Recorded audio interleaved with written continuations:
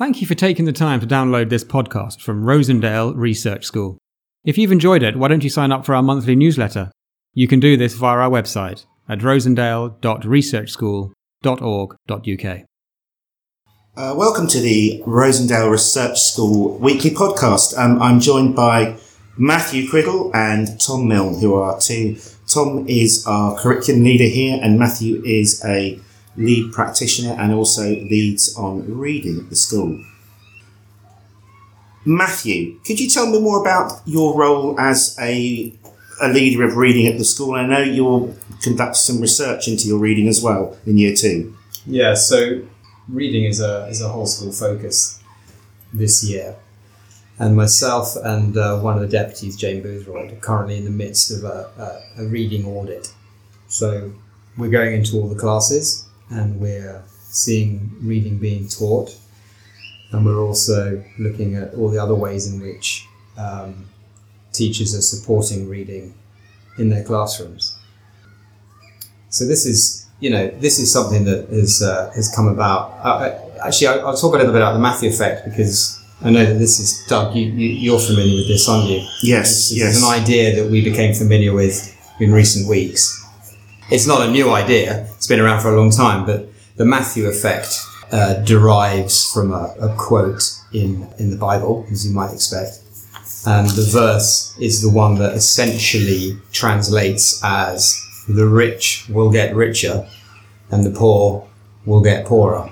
And it's been applied in lots of different fields. It's been applied in scientific research and economics, but it very much applies to reading, because what happens and what we've seen happen with our children is that, of course, once we first of all learn to read, and once we've learnt to read, we then read to learn. Yes. And those children that are at that stage of fluency where they're starting to read to learn, they've got beyond the struggle of the mechanics, the deep cognitive processes involved in learning to read, it is a challenge. But once they have that sorted, the world opens up to them. And there isn't really an aspect of the academic curriculum that doesn't require reading. And conversely, if you don't have that, everything feels difficult, and negative attitudes and cycles start to develop. And you are absolutely hobbled by a lack of fluency in reading. Even maths, for sure, there's loads of number in maths, and there will be children who there are certain aspects of maths, because there's nothing, wrong with their kind of cognitive abilities, they're fine with. But as soon as it gets into all those areas of maths where you're kind of reading, reasoning questions, they're stuck, and that gap just gets wider and wider and wider. And then, of course, yes, they become increasingly frustrated with the whole kind of, the school culture, because everything becomes a struggle. And I'll tell you, Matthew, this is not a bit of research evidence, it's an observation, but I've been a teacher for 8 years now, so 8 classes, 250 kids. I'd say I have never yet, I don't think there's one exception, I haven't seen a child who reads widely that isn't also thriving at school. Yeah. It's not to say there aren't children who don't read in conventional ways that can't thrive. That do. Yeah. But I've seen an almost perfect correlation. Yeah. A child reads, they're engaged, they're excited about their education, they're thriving. Everything else follows. Yeah. And I think also, this is something that we're starting to think about more deeply now, about how reading is taught. And I think my feeling is that because of the reading tests in the end of year 2 and the end of year 6, where of course comprehension is tested, that there is quite a focus on teaching comprehension skills. When in fact, I feel, and again, I'm not citing any evidence for this. However, it feels intuitively correct to me that if you are able to read a text fluently, comprehension flows from that. Whereas what children can do, and I've seen this time and again, you can just about scrape a pass and not be fluent. Because children, and we teach strategies, you kind of look for clues in the text. Question, yes. And I think probably the kind of what we call the inferencing questions are more problematic, but you can certainly pick up a lot of marks when the questions are those information retrieval ones, and it's very simple just to look for certain words in the question, in the text, and you can kind of work it out. And I read a good analogy recently, which said that, you know, it's as though you've got, if you imagine one of those kind of impressionist pointillismo paintings where it's just made up of lots of dots. If you've got a few dots, an incomplete picture, but you can just about kind of work out what the picture is. And this is what comprehension is like for children who lack fluency. They've got just enough dots. It's a struggle, but they can just about do it. But if you've got all the dots, it's completely effortless. You're looking at the picture, you can say what it is. I'm sure that's right, and there is evidence. I mean, I know of two big sort of syntheses of evidence on the impact of independent reading. Okay, yes. From the last 10 or 12 years. One was the National Literacy Trust and one was the research department at the DFE. And what comes out of them is this idea that almost involuntarily, almost without conscious effort, children come and learn to understand what they're reading. I mean, not just that, there are many other benefits as well in terms of learning vocabulary and to use writing and grammatical style. But the understanding just emerges as a... So once you can decode effectively, then you're saying that the rest follows? Or that's once you are fluent, comprehension naturally comes. Okay, yes. Once you have habits of reading and you read widely for pleasure, that will follow. Okay. So one of the things, you know, that we're certainly doing in year 2 this year is putting a focus back on fluency, reading for fluency. What I'm constantly aware of is how much time do the children in my class and my year group have to read, and you know, ideally reading aloud. Yes. And you know, a few years ago, we, like most schools, we had a guided reading system for reading.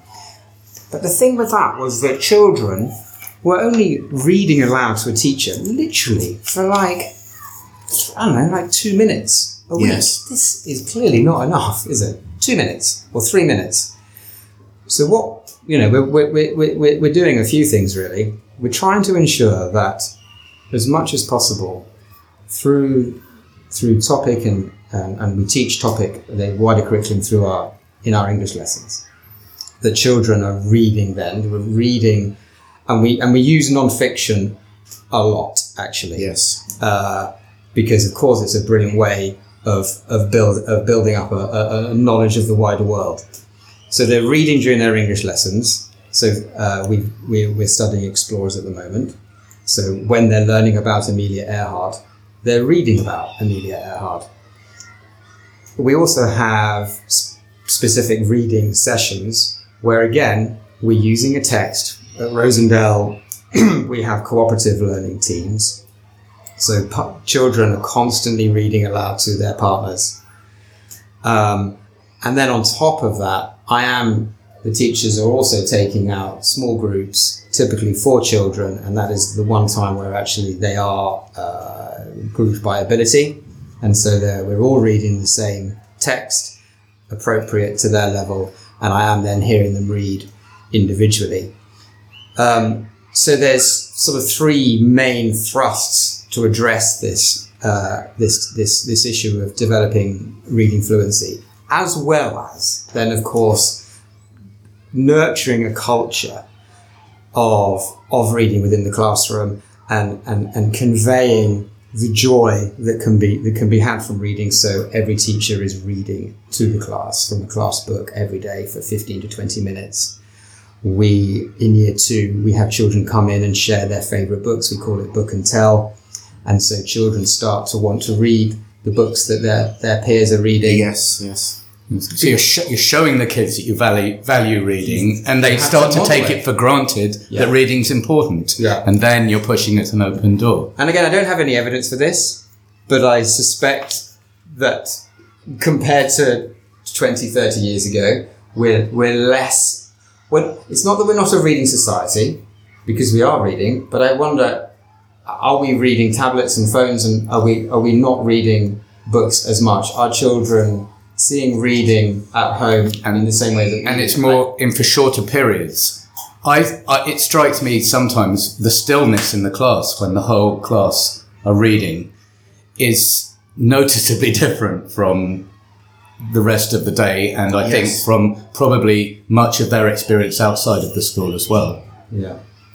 And I think that that's also important, because the stillness and the calmness is part of reading, and it's something you have to learn to do. Yeah, and speaking personally, I find reading sustained concentration on the book harder now than I did 5 years ago. And I have to ensure that my phone is nowhere near me. It's just too many distractions.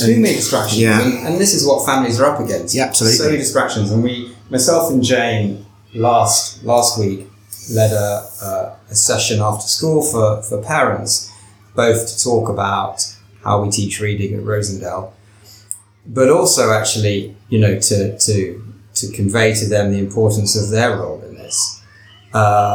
We don't set homework at Rosendale, but what we do ask is for parents to share books with their children every day where possible, to read to their children, and to hear their children read. But it was an opportunity actually to talk to the parents about, well, we understand that this, with the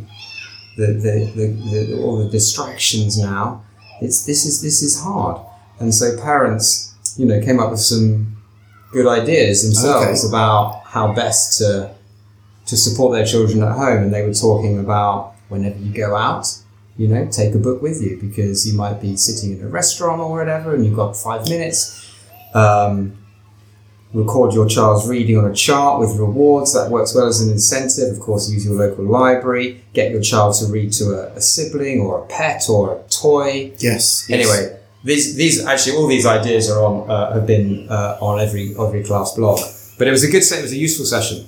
And that's great that it was the parents that came up with those, because I think when we have children ourselves, but often we don't know what goes on at home, and it's great that these sort of things are recommended by parents at home doing that. I know you've got to shoot off, Matthew, very quickly. Your observations, you say you've gone around to a few classes at school. Yeah. Any sort of things you notice straight away to do with reading that you think that's different, or that seems to work, or? Well, certainly, one of the things that we moved away from a couple of years ago was guided reading, and from year 3 up, and actually I can let Tom perhaps say a little bit more about this, because I'm due back in class, but we now have something called reciprocal reading, where the whole class is sharing a book and the children are reading aloud to each other and then answering comprehension questions. But I have a feeling that perhaps there should be more emphasis put on the children reading aloud and less and slightly less on the comprehension during those reciprocal reading sessions. That it's about increasing fluency, and that is just from reading. I mean, lower down the school, of course we teach phonics and all those kind of decoding skills, but we need to be mindful just to increase the opportunities. For if you're reading, albeit only perhaps to one other person, yes, that's more desirable possibly than reading to yourself, where you're not necessarily going through all the motions as you would to really gesture what's happening to someone you're reading to. Fantastic. Well, thank you, Matthew. So, Tom, just interesting, we're talking now with Matthew about when you can read confidently, all other knowledge seems to follow through that joy of reading and through that habit of reading. Talk about a bit more in that area, perhaps. Yeah, because it makes me think of an anecdote that our head teacher, Kate Atkins, told the staff once, which was about a boy who was reading a text, and it transpired that he'd not seen a swan and didn't know that it was a white bird that lives on water, and as a consequence the text was just incomprehensible to him. And at one level that you can see that as a gap in his general knowledge and experience. But for me, it's symptomatic of something deeper. I've seen the same in reading comprehensions when I've been teaching year 5 and year 6. 2 that spring to mind. One was, there was a reading comprehension about the larva of a dragonfly that lived at the bottom of a murky pond. And it was, for some children who just didn't read widely, didn't have wide experience of the world, it was just too strange and too different to be inaccessible almost, to be understood at any level. And actually, in last year's SATs, there was a strange piece, last year's year 6 SATs, where there was a girl who seemed to live in, if I remember correctly, a parallel world of some sort, and there was a meteor storm taking place, and she went to collect an old music box from inside the crater of a volcano. Very strange. And for some children who had read and a wide range of books and fantasy and knew what a music box was and understood the idea of parallel worlds, they could make sense of this slightly strange text. But for others, it was just a complete and total mystery. I read that Philip Pullman, actually, it struck me, spoke about reading for pleasure, and he talked about the way that a reader connects with a text and the back and forthness of when you read a book. It's sort of not a lecture, it's a conversation. The book proposes questions and the reader answers them for themselves. And the book responds again, and you come to understand the world in that way. It's like a window onto the world. So, I was reading Winnie the Pooh to my class, and if you've messed around doing nothing with Winnie the Pooh and Christopher Robin, or you understand something, or if you've whiled away the time on the riverbank with Ratty and Mole, you understand something. Yes. If you know the adventures of a refugee bear that was found at Paddington Station and negotiated his way around London, you understand something. Yes. If you've been at sea with Long John Silver, villainous Long John Silver, you know something about the world. You've looked through different eyes, you understand it just that little bit more deeply. Yeah, that's right. And the whole thing that, after all, books are written by people, and it is a really good way to learn interactions and things like that, because generally speaking, unless it's very severe friction or something, it's going to teach them about, well, this is generally how it works and how it happens, isn't it? And another way how relationships work sometimes. Yeah, and there's an infinite number of ways to see and understand the world, and the more different ways that you read about and experience through books, the deeper and more flexible and more general your understanding will be, which is what I think Matthew was saying. Okay, that's interesting. Now, so, Tom, perhaps to conclude with, I was wondering what evidence you're aware of reading, or the act of reading, narrowing the gap in educational attainment. Is there much research on that, the power of it? Well, both of the reports, both of the research syntheses I mentioned, that you've mentioned before, yes, quoted an OECD report from I think 20 years ago now, saying that reading enjoyment was more important for children's educational success than their family's socioeconomic status. So saying that it had more impact on narrowing the gap than their social circumstances. However, the difficulty is that children from socially disadvantaged backgrounds tend on average to read less than their peers. So this doesn't operate very often. So I don't think it's fully explored. Yes. But I think it follows from everything we've said that if children from any background read widely, they'll benefit for all the reasons that we've been discussing, and that would be totally unsurprising. Yes, and you used the example when we were talking to Matthew about your classes over the last 8 years that you'd never really met somebody who didn't read. that wasn't sort of more broadly knowledgeable and higher attaining than other people. I mean, there will be, of course, some that really don't value reading that will attain higher, but it's generally a high correlation. Absolutely. And the vocabulary comes with it, the ability to understand and use complex sentences, the writing style comes with it, the understanding of the world comes with it. And I find that all completely predictable. I mean, another way I thought of that you can look at it, there's the Hart-Risley study that's often referred to, where children, professional families hear on average, I think it's 30 million more words than a child from a family living in relative poverty. That's just within conversation, generally. That's just within conversation. Yes. But of course, you can apply exactly the same idea to reading, and you multiply through the numbers, and you get to many millions more words read a year by a child who reads confidently and frequently independently to one who doesn't. And you can even extend the analogy one step further, because Hart and Risley pointed out it wasn't just the number of words, but it was the type of words and the open-ended nature of conversations. Okay. And of course, a child who reads a variety of genres, a variety of literatures, who reads some of the best children's literature that's been read, is going to be exposed to more ideas than a child who reads less and reads more narrowly. Yes. Well, Tom, thanks ever so much for joining us. It's a really interesting. We probably can't do it justice in the time we've done it, but thank you very much indeed. Thank you very much for downloading and listening to the Rosendale Research Hall podcast. We'll see you again soon.